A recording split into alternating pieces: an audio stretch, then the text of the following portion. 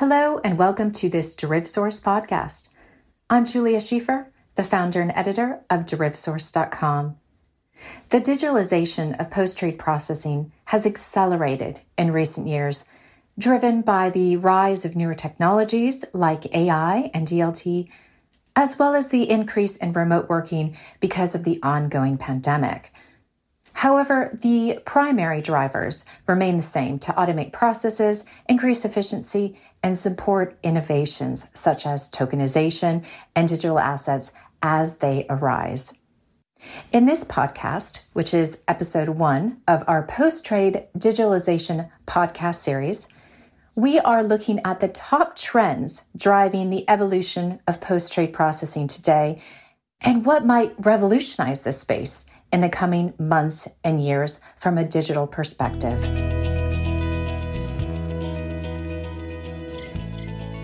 Joining me today are 3 industry experts, Matthias Völkel, partner, and Stefan Schorsch, associate partner at global management consultancy firm McKinsey & Co. Also, Gordon Russell, head of Asia for Torstone Technology, an SAS platform for post-trade securities and derivatives processing. Torstone Technology is this podcast series sponsor. Welcome all. Thank you very much for having me today. Thank you. Great to be here today. Great. Thanks very much, Steve, for taking the time today. So, can you all introduce yourself individually, starting with you, Matthias, please? Sure. Matthias Völkel, partner with McKinsey, and I lead McKinsey's work in capital markets infrastructure and security services. Yeah, my name is Stefan Schorsch. I'm associate partner with McKinsey & Company based out of Zurich. I've specialized in advising and supporting capital market infrastructure and sell-side clients. I'm Gordon Russell, head of Torstone Technology in Asia Pacific, responsible for both the business development and our existing customers in the region. Digitalization for post-trade is not new, but let's frame the definition first. Stefan, how would you define digitalization? What's your definition? Yeah, you're right. Digitalization certainly is not a new trend. I think it started really with the electronification of trading years ago, and then the question arises, why would we turn something that is already digital and electronic back into paper-based forms?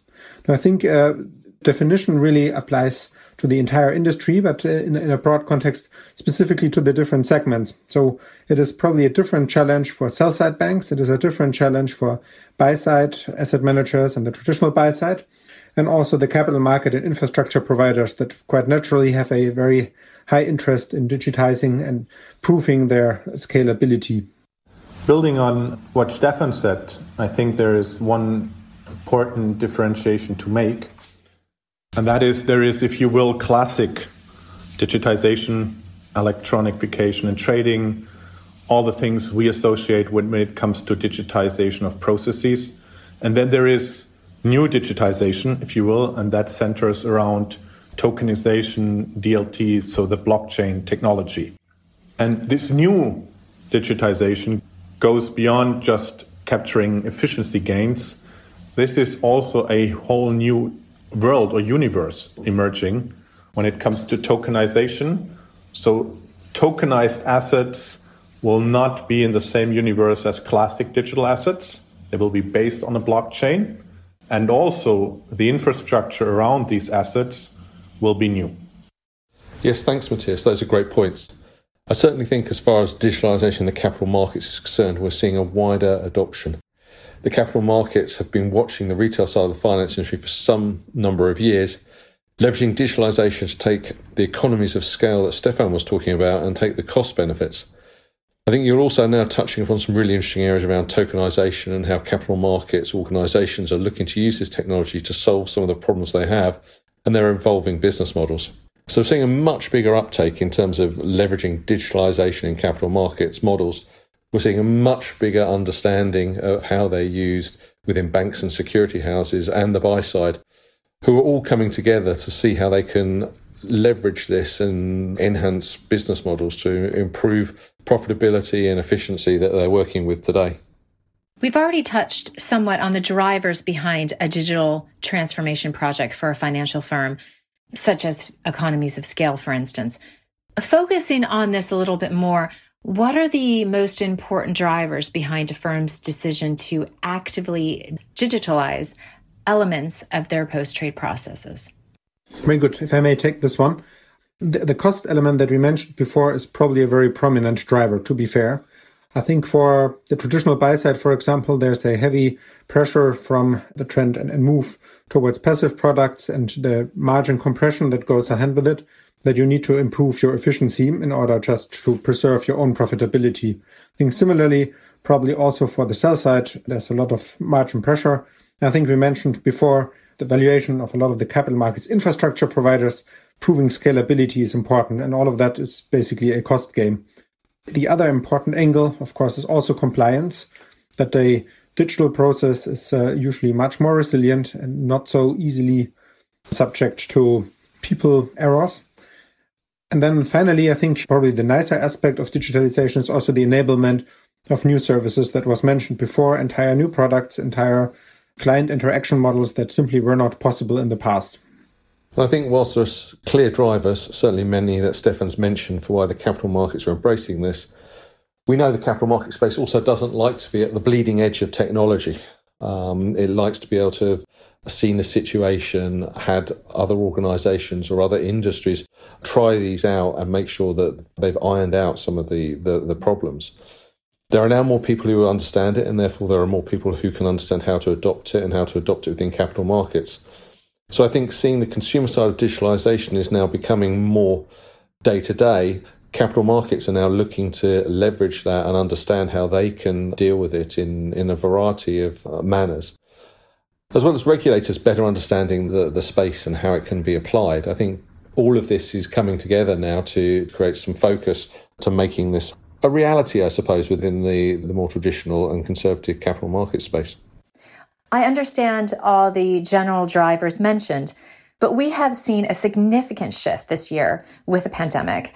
And frankly, I would be remiss not to ask if this pandemic, and largely having workforces work remotely, if this has impacted the drivers or pushed digital transformation plans to the top of firms' to-do lists. What's the view on this? Matthias, what's your view? A great question, Julia. I think it hasn't changed these drivers. Actually, I think the trend towards digitization has been even accelerated by the crisis and also the following implications and what was going on in capital markets. First of all, I think the industry has shown remarkable resilience. Platforms are stable, significant loads could be processed. I think also regulators looked at the entire, or are looking at the entire industry quite favorably when it comes to business continuity, when it comes to risk management. That is something very positive. So then we have the very practical effects. Teams learn to work together across geographies. Firms realize that remote work settings actually do function. Of course, you have to take care of certain kind of security concerns and the likes, but overall, the industry has done a very good job. And I think this, if not remote, but then hybrid working model is here to stay, at least in parts of the industry. And also, in my observation, some of these firms operating globally, they have grown closer together because now the exchange is virtual and it is on the same level, independent of whether you're in the US, in Europe, or in Asia. So that's also something positive. On the other hand, also to mention that, of course, it needs to be managed day to day. People sitting just in front of a screen, zooming in, zooming out, that is also at some point tiresome. So hence, we believe we'll move to a hybrid model going forward. And let me add one point, which I think is also important. Crisis has also been a catalyst when it comes to structural changes in the industry, for instance, in banks, but also the buy side. And firms are much more open to take structural measures when it comes to efficiency and cost reduction. And structural measures almost always entail embracing new technologies, be it cloud, be it automation, be it digitization of processes. So the crisis has been a catalyst for the adoption of these new digital, if you will, technologies. Yes, thanks again, Matthias. I think that's some great points. I think the whole crisis/current situation has forced a lot of preconceived ideas and scariness about moving to remote working, removing traditional barriers to being able to clear and settle and trade from home, both from a regulatory point of view and from a business point of view and an infrastructure point of view. Until we had this year, many senior executives and businesses and regulators would never have let this happen or even think it was possible. And now we have regulators and businesses pushing the forefront of what should be adopted in this new digital age. With increased volumes we've been seeing this year because of a number of events, very few institutions falling over, it means that the move to a more digital, remote approach within the capital market space is becoming more accepted. And it means that people are investing more in technology. It means that the flexible approach to how people are working, both remotely and with technology and their colleagues, counterparties and regulators. But, sometimes the mother invention is hardship. And this year we've certainly had to be more inventive and adopt things quicker than potentially we may have done. So it's no going back to the old ways, as Matthias said. It's a hybrid model going forward. It's just a matter of defining what that hybrid is. I don't know what you're thinking, Stefan, whether that's the sort of thing that you're hearing and getting from people. Yeah, I would agree. I think post-trade, however, is one area where relationships, not only within a company, but especially between market participants, is really important. I think what we have seen is that a lot of the institutions can work off the existing relationships. What we also experience, I think forming new relationships in a purely remote setup is difficult. So I think getting the new networks, digitalization up and running outside of the established is really a challenge. I think we're also probably looking really forward to, say, some end to the crisis in terms of re-enabling getting to meet, at least in the first time, to set up the initial. And then from there on, probably it will be much more digital. And I fully agree to this. Excellent points.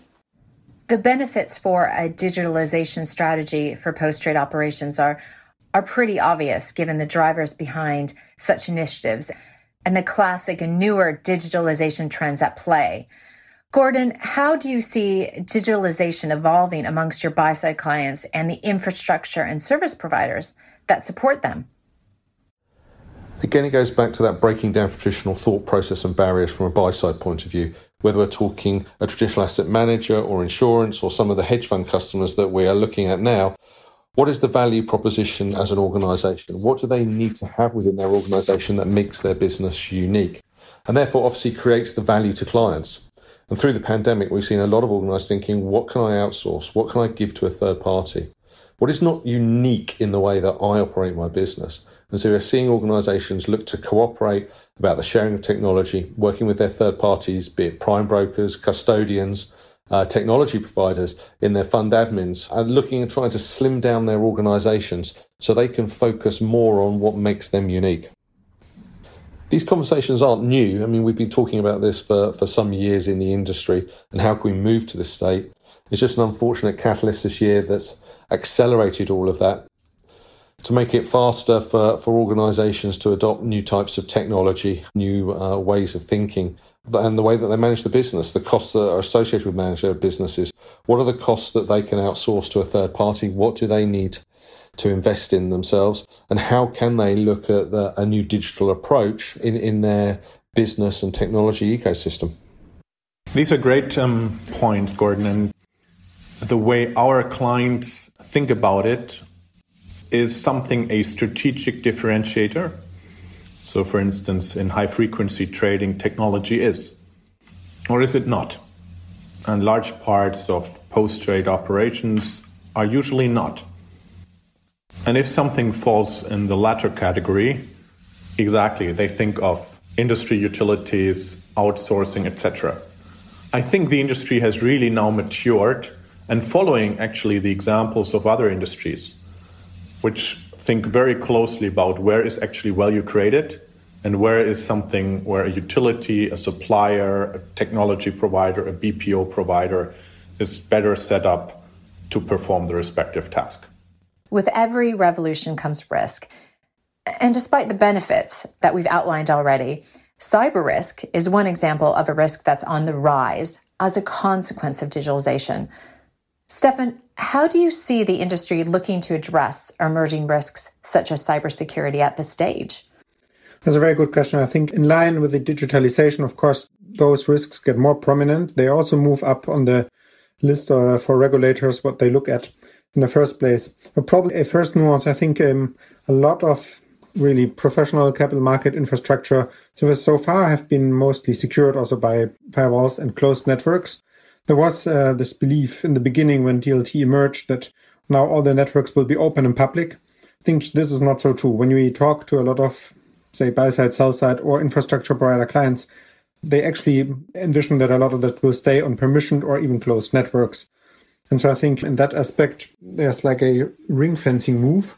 But certainly we also see that all the institutions continue to invest into cyber capabilities, into defense mechanisms, into being much more aware of defending those risks. I think a particular element probably then, if you mention smart contracts and DLT, is also then controlling what those contracts automatically executed at some point will do. I think we have seen in the non-regulated space some concerning elements happening. So typical fraudulent cases around the ICOs of the world. I think this is also now much more maturing, and hopefully we will see the first large post-trade processing platforms making use of smart contracts as a means of a very efficient way of decentral handling of security operations. The industry is clearly ready and already gearing up for digitalization. But on a practical level for post-trade operations, what are the key elements of such a strategy? And are they viewed as being evolutionary or revolutionary? Good question. So, I think we have seen that there's no typically hard step change happening. No? I think given also by the fact that this industry is a network industry, adoption kind of prohibiting that we see these massive steps that, you would have seen in the classic example of Blockbuster disappearing and Netflix is there. This is not going to happen, I think, in the securities post-trade space. Certainly, however, a lot of both from technology availability, regulatory acceptance, client acceptance, things are happening. Certainly, we see the first providers move to the cloud, have actually post-trade as a service type of offerings establishing. We see a lot of processes now being fully digitized. We see cognitive agents performing also legal contract, natural language type of processing operations that we did not believe would be possible 10 years ago. So I think that aspects are accelerating quite a lot, but still, I think it is more of a continuous journey where all the market participants deploy solution after solution, use case after use case. Certainly players have big visions, but it's not that this is a cliff that we would jump off and then the world would look entirely different. Yes, I think that's exactly right, Stefan. I think revolution in the capital market space when it comes to technology, digitalization, asset creation and management is always going to be closely scrutinized by regulators and market infrastructure. I think the retail side of things, where we've absolutely seen technology moving fast and the adoption of it being picked up quicker, we may not see that within the capital market space, but we have seen an uptick in that, as we've discussed earlier, due to the current situation. But Stefan mentioned some of the ICOs and initial coin offerings have been absolutely fortunate to have come along. And you've seen the SEC and the US focusing around how they can legislate these new digital areas within the economy and making sure that there is trust and transparency around how they're doing it, so that there is not the boom and bust that we've potentially seen in the retail side. Here we're now looking much more around how capital markets can create sustainability around some of the digitalization and tokenization that has come into the market. Institutions have a duty of care to protect their customers, and market infrastructure and regulators have a duty of care to police the industry and make sure end users, institutions have the infrastructure that they're looking for so that this can move forward with greater pace. And I think that adoption of thinking now has certainly increased, so that we should now see the pace pick up within the capital market space. So the protection is even more paramount because, the size of money we're talking about and the systemic risks of someone getting inside a institutional network and breaching it is much bigger than me simply losing my Bitcoin or it getting stolen, which is tragic, admittedly. And I'm sure we've seen instances where this has happened. But given the interconnectability and the interoperability of the global financial markets, regulators and market providers must make sure that the system is very robust. So I think this will lead to a more evolutionary approach to bringing post-trade into a harmonised situation where economies of scale can benefit all participants. Speed of being able to offer more instruments in the market is going to be hugely important, and the technology needs to be able to support these for the new digital assets, be it cryptocurrency or tokenization alongside traditional assets, as well as central books of records. The regulator can have oversight and transparency of what is happening so that we get that length of sustainability and we get that robustness that is required within the financial services market. So it's not as revolutionary as we've seen on the retail side. I think it's certainly evolutionary, and I think we're now seeing, as we've said before, a situation where we're not going to go back, and we're picking up the pace with more people understanding the space, and therefore people looking to move quicker and quicker to take the benefits that are on offer. It certainly helps as well when you've got big industry names like Goldman Sachs, Nomura, Mizuho, regulators around the world spending more time and focusing on this area. It sort of legitimizes it a little bit. So as we see that happening, I think that's going to also speed up the adoption, and we're going to see people looking to become early adopters. We're going to see people looking to find out what is the first thing they can do that gives them experience and understanding of the space without necessarily committing everything that they would want to. Let me maybe build on this evolutionary versus revolutionary. I fully agree with you, Gordon. I mean, the core classic capital market security services, we're seeing an evolution. And by the way, an evolution where it is very clear that there is not this one app, bot technology that is the silver bullet. Okay, so even if you apply very modern technologies, Stefan, you've mentioned a couple around automation and robotics. Actually, a step change in efficiency will only come if you also pull other levers. So you simplify your processes, you think very carefully around demand, is that really required? And you also need to look at your workforce planning and how to actually set up work. So the roles of people active in post-trade in the industries will be changing. Less repetitive tasks, more monitoring, constant learning, etc. So that also requires some management capabilities to move organizations ahead. So that is the evolutionary part. Now, when it comes to revolution, of course, if we're talking about tokenization, those assets that are being tokenized, they enter a new world, right? With less institutions active in the process.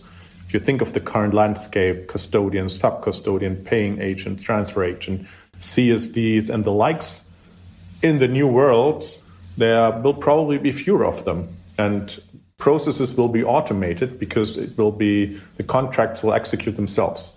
So the tokenization is the entry gate to a new universe. And that would be revolutionary. The question is here more the adoption rate. I think there has been a lot of enthusiasm when it comes to the industry will move to tokenization very soon. Now there is more realism. On the other hand, we see it happen.